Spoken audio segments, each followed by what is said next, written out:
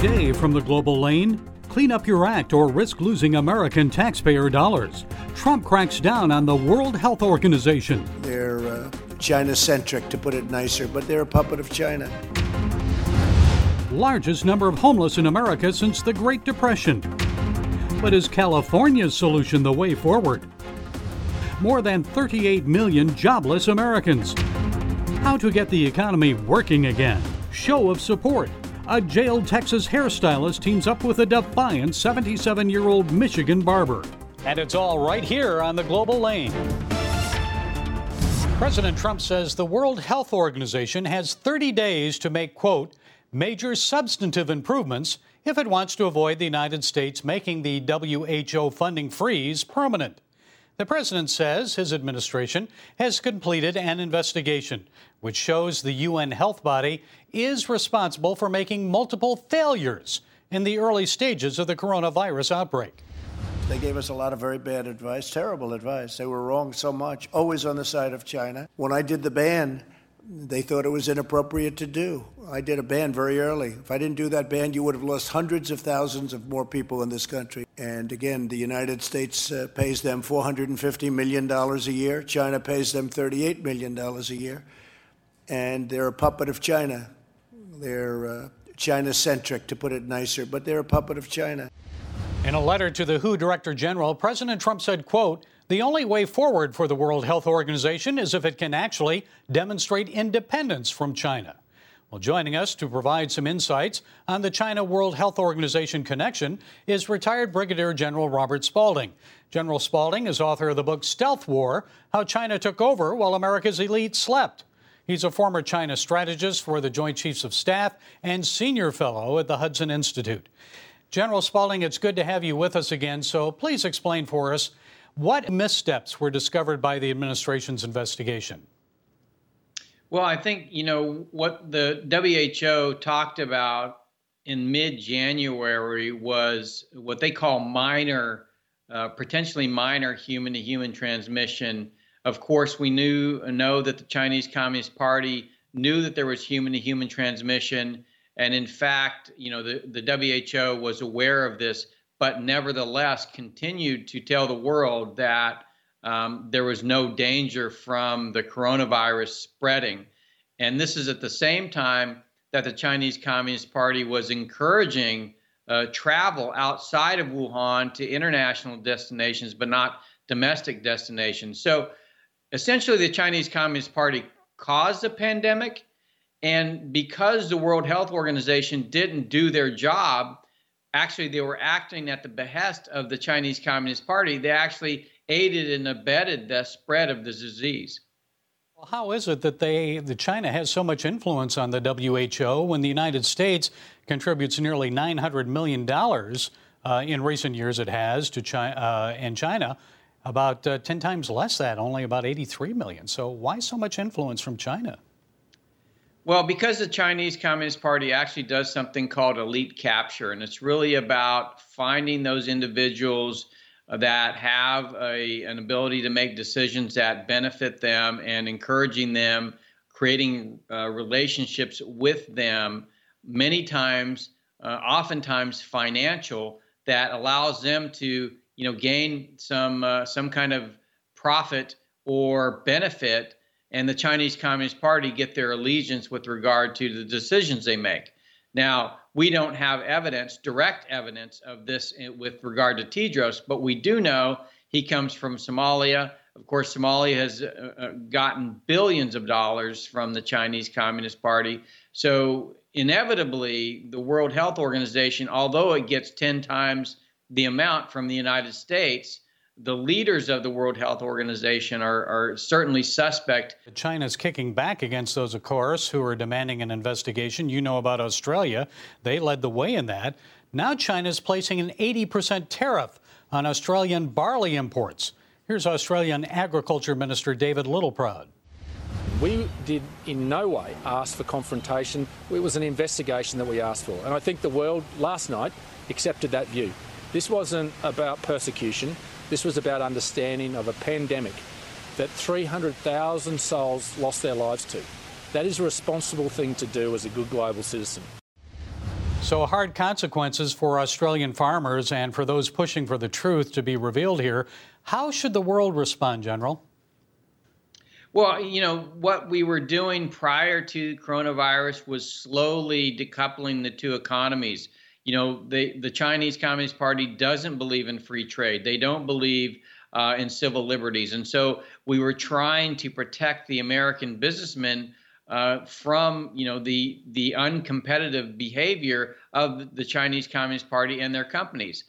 That being said, the coronavirus really demonstrates how dangerous that's been, in terms of PPE, masks, active ingredients for pharmaceuticals, antibiotics. So what's going to happen is we need to accelerate that decoupling and really begin to work together as democracies to reflow our trading relationships, reflow our financial relationships. And as we do, we'll be able to protect the societies and the companies from the predations of the Chinese Communist Party. And finally, I've got to ask you about China's actions around the globe, as many countries are still trying to save lives during the COVID-19 pandemic. Our Asia correspondent, Lucille Toulousan, recently reported about the Chinese Navy threatening Vietnam and Indonesia in the South China Sea. That comes at a time when the Chinese Communist Party is losing support around the world because of COVID-19. Its military is acting aggressively, even with close flyovers of U.S. ships in the region. I'm assuming you think that's not really a way to win friends and influence people, is it? How should we respond?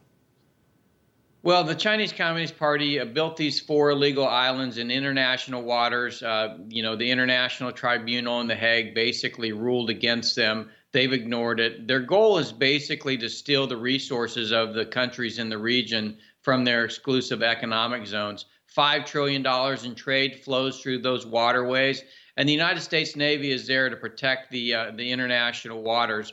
I think we're going to have to stand up collectively as democracies against this aggression. I don't think that's going to lead to conflict, but we have to stand our ground, and we can't let the Chinese just roll over and take international space away from the global commons. Okay, I'm sure more to come. Brigadier General Robert Spalding, Senior Fellow at the Hudson Institute. Always appreciate your insight, sir. Thank you for joining us. Thank you for having me. With at least 38 million Americans now unemployed, what needs to be done to help the homeless? Nationwide, homeless numbers are the highest since the Great Depression. In California, Governor Gavin Newsom demanded hotels house the homeless. The state leased 15,000 hotel rooms. Now a new survey finds that only half of those rooms are actually occupied. And mass coronavirus testing of 700 homeless people in Jacksonville, Florida, came up negative. None of them tested positive. Well, joining us to share some thoughts on this is Michael Fisher. Mr. Fisher is president of the Central Park South Civic Association in New York City. Michael, it's good to see you again. So first, California. We all know about the homeless crisis there. 150,000 people setting up tents, sleeping just about anywhere they want, especially in L.A. and San Francisco. So why are only half of those hotel rooms that were leased for the homeless actually occupied? Well, the issue is that majority of the homeless people are mentally ill, and they don't want to go into hotel rooms or shelters. They feel safer on the streets. And so that's where they're going to stay. And as long as the government allows them to pretty much dictate where they want to sleep, where they want to stay, where they want to set up their tents, in front of businesses, in front of residences, then pretty much they rule the roost. And when Governor Newsom's program first went into effect, I think last month, Los Angeles city officials threatened the hotels, saying they'd be commandered or seized by the government if they didn't comply and house the homeless. That reminds many people of what communist governments do. Your thoughts? If what these politicians are doing in New York and California and some of the other very liberal cities doesn't show the voters that it's time that we make a change, I don't know what will. Voters have to get out there and vote these people out of office. It's enough already. I think we've seen the worst through this crisis of how incompetent these politicians are. To threaten hotels, to dictate to hotels is wrong. First of all, putting thousands and thousands of homeless people in hotels is just the wrong way to do it. It's a reactive approach to things, which is typical of what these politicians do. They wait till the problem gets so bad, they don't deal with it, just like the homeless crisis. Then suddenly it's so bad and everybody's complaining about it, and you have the virus spreading all over the place among the homeless population. And then suddenly they come up with a bright idea, let's take over the hotels. I want to ask you about Jacksonville, Florida, because not one homeless person tested there had the coronavirus. Why is that? Are fears of COVID-19 spreading among the homeless overblown? No, I don't think so. First of all, I think that kudos to Florida. I think that the governor there and the mayors there are doing just a spectacular job, just overall. I mean, look what the job they're doing. I mean, they've opened up the state. You know, we see a decrease in the virus. People are happy there. People aren't thinking about committing suicide. People aren't worried about their businesses going under as much. And so kudos to Florida. As far as New York is concerned, I mean, the virus has spread among the homeless. The problem that we had in New York is the subway system. I mean, the subway system has been a disaster. I mean, it's been turned into a homeless shelter. I mean, for years since this mayor has been in office, it's become a homeless shelter. And unfortunately, when you're dealing with a subway where everything is pretty well closed in and everything, you have the homeless that are defecating and urinating and coughing and sneezing and touching everything on the trains. A lot of them have the virus. A lot of them have passed the virus around to people. That's why New York has such a huge number. I mean, statistically, 33% of the virus, people that have gotten the virus, is out of New York and New Jersey. And then New York and New Jersey, they use the subways. You know, over 40%, 43% of the people that have died from this virus are New York and New Jersey. So it's been handled very poorly here, and it's the worst. Now, California, the numbers are significantly less. So then I say to myself, Governor, open up your state. And the mayor is a disaster. For whatever reason, he wants to keep Los Angeles closed forever. And that's going to just completely destroy jobs out there and businesses. And, you know, my feeling is people who make these decisions shouldn't be earning salaries.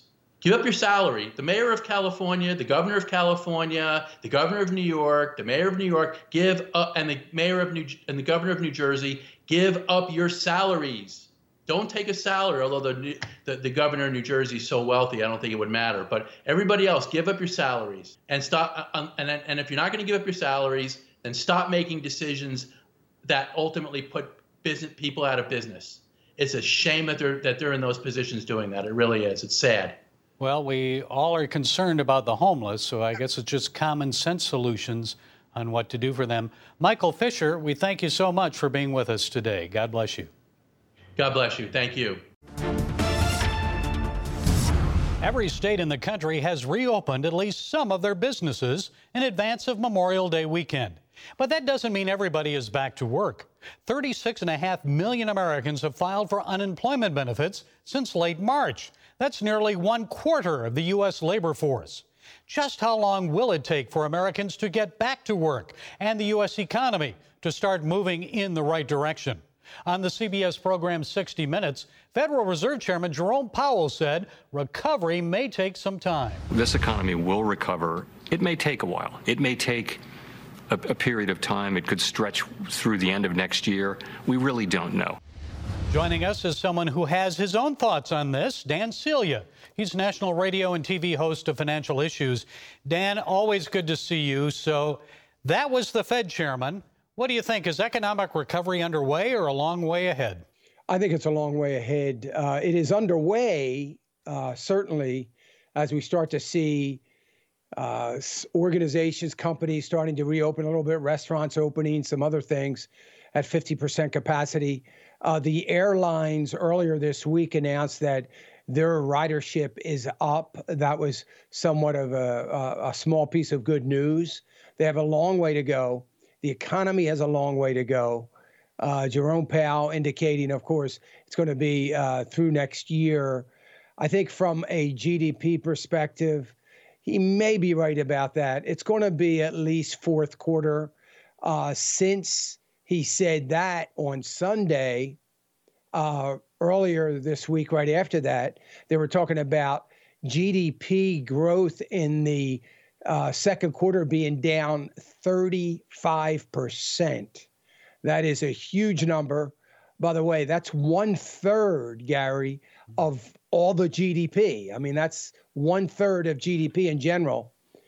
So, that's a little bit more than what had expected. Businesses like JCPenney going bankrupt, Congress and the president enacting the CARES Act to help. What needs to be done now? Well, I think what needs to be done is probably a little bit more of the same. There is going to be some more aid supplied, but it really is going to take a treatment for this, or a vaccine, of course, would be the silver bullet. But it's not a matter. Restaurants, for instance, are opening up at 50% capacity, but nobody's going. So the fear in the communities, in those workers, have to be alleviated. As you know, Gary, automobile assembly lines, manufacturers have gone back to work or opened up. And I'm waiting to hear what those numbers are going to look like. How many of those union members actually came back and got on the line and went to work? And, that's going to be an issue. And that's why all of this is going to take a little while.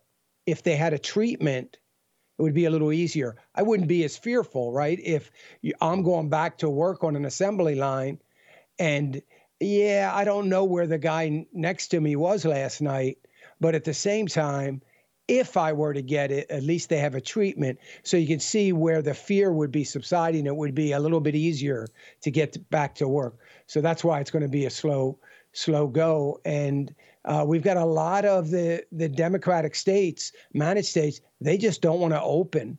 And they believe, I guess, that the economy getting worse is going to be good for them in November. I totally disagree with that premise. It's going to be worse for them, but they haven't figured that out yet, I believe. Yeah, it may come back to bite them. And another $3 trillion package, of course, of relief now dead in the U.S. Senate. Others like Mark Cuban are saying $1,000 monthly checks for people during the pandemic. What do you say about those proposals? Because I know that for a long time you banged that drum about a growing deficit. Yeah, I do, and I have, and I'm still doing it. But I would say to Mark Cuban, that's great, Mark. We can get in debt that way and do it. But we are an economy depending upon consumers. Exactly what are they going to consume with that $1,000? Can you tell me? What are they going to consume? Nothing's open. Nothing's thriving. What are they going to consume? If they're not consuming, all the money in the world isn't going to help the economy if they can't consume. So I think that's putting the cart way before the horse. I think it's a ridiculous theory that if we give people money, the economy is going to get better. We got to give the economy money so the economy can get back to work, and then people will have places to go, people to meet, dinners to eat, and so on and so forth. So we got to get the economy going. We can't keep giving money to consumers. I'm all for safety nets. I get it. I understand. We've got to do it. But we've got to think logically through all this. Yeah, right here in Virginia Beach, saw a small restaurant that only had 2 tables out. They said you could go outside and eat, but they only have 2 tables. So it's a little difficult to get your business going again with that. Dan Celia, financial expert extraordinaire. Thank you for your time, Dan. Appreciate you. Gary, you're welcome. I'm glad to be with you. Thank you for having me. Although states are reopening some businesses that were shut down because of the COVID-19 outbreak, many Americans are still suffering. We recently told you about the struggle of 77-year-old barber Carl Mankey. He didn't want to go on food stamps, so he reopened his barber shop in Owasso, Michigan, in defiance of Governor Gretchen Whitmer's extended shutdown order. 6 state police troopers served Mankey a cease and desist order, and then a judge ruled in his favor, saying he could remain open for business until a court hearing. Not taking kindly to Michiganders disobeying her orders, Whitmer's government suspended Mankey's barbering license. After hearing about the Michiganders' predicament, Dallas hair salon owner Sherry Luther traveled to Owasso, Michigan to show support for Mankey. Ms. Luther had a similar experience, only she actually spent time in jail for disobeying a shutdown order in the Lone Star State. A lot of you are wondering why I stood up like this. Me too. I'm just, a normal person. I had 20 hairstylists working in my place. I was already a month behind on my mortgage. They were behind on their mortgage. They couldn't feed their kids. Governor Whitmer, you say you're only acting to protect the safety and health of the people of your state. But really, a 77-year-old barber who's taking all the necessary precautions to make sure the COVID-19 virus doesn't spread throughout his shop. He's a threat? Perhaps he's more of a threat to you and your authority than he is to the health of his clients. Do you really think customers would get their hair cut by Mankey if they felt unsafe? They'd stay away. And who's to say that haircuts aren't essential? Once again, here's Sherry Luther. I have people in my shop, older ladies, that have disabilities. They cannot wash their own hair. A lady called and said, my hair has been washed in 4 weeks. Call us, unessential. Tell that to the families and my hairdressers. Tell them their family and the people that they're taking care of, they're not essential. Tell them to their face instead of hiding in a building, Gretchen. To me, Governor Whitmer, haircuts for people like that are essential services. Keeping pot shops open? Maybe not so essential, unless you want to keep people stoned so they won't care about government overreach. The wise thing politically? Be the champion of the little guys like Carl Mankey. Let them open up now. Save your political capital for the fight to rebuild Michigan's economy. That's going to be your biggest struggle in the days ahead, not COVID-19. Focus your efforts and political future on that, not criminalizing a 77-year-old man who's just trying to maintain a little bit of dignity during this viral outbreak. Well, that's it from the Global Lane. Be sure to follow us on Facebook, iTunes, SoundCloud, YouTube, and Twitter. And until next time, be blessed.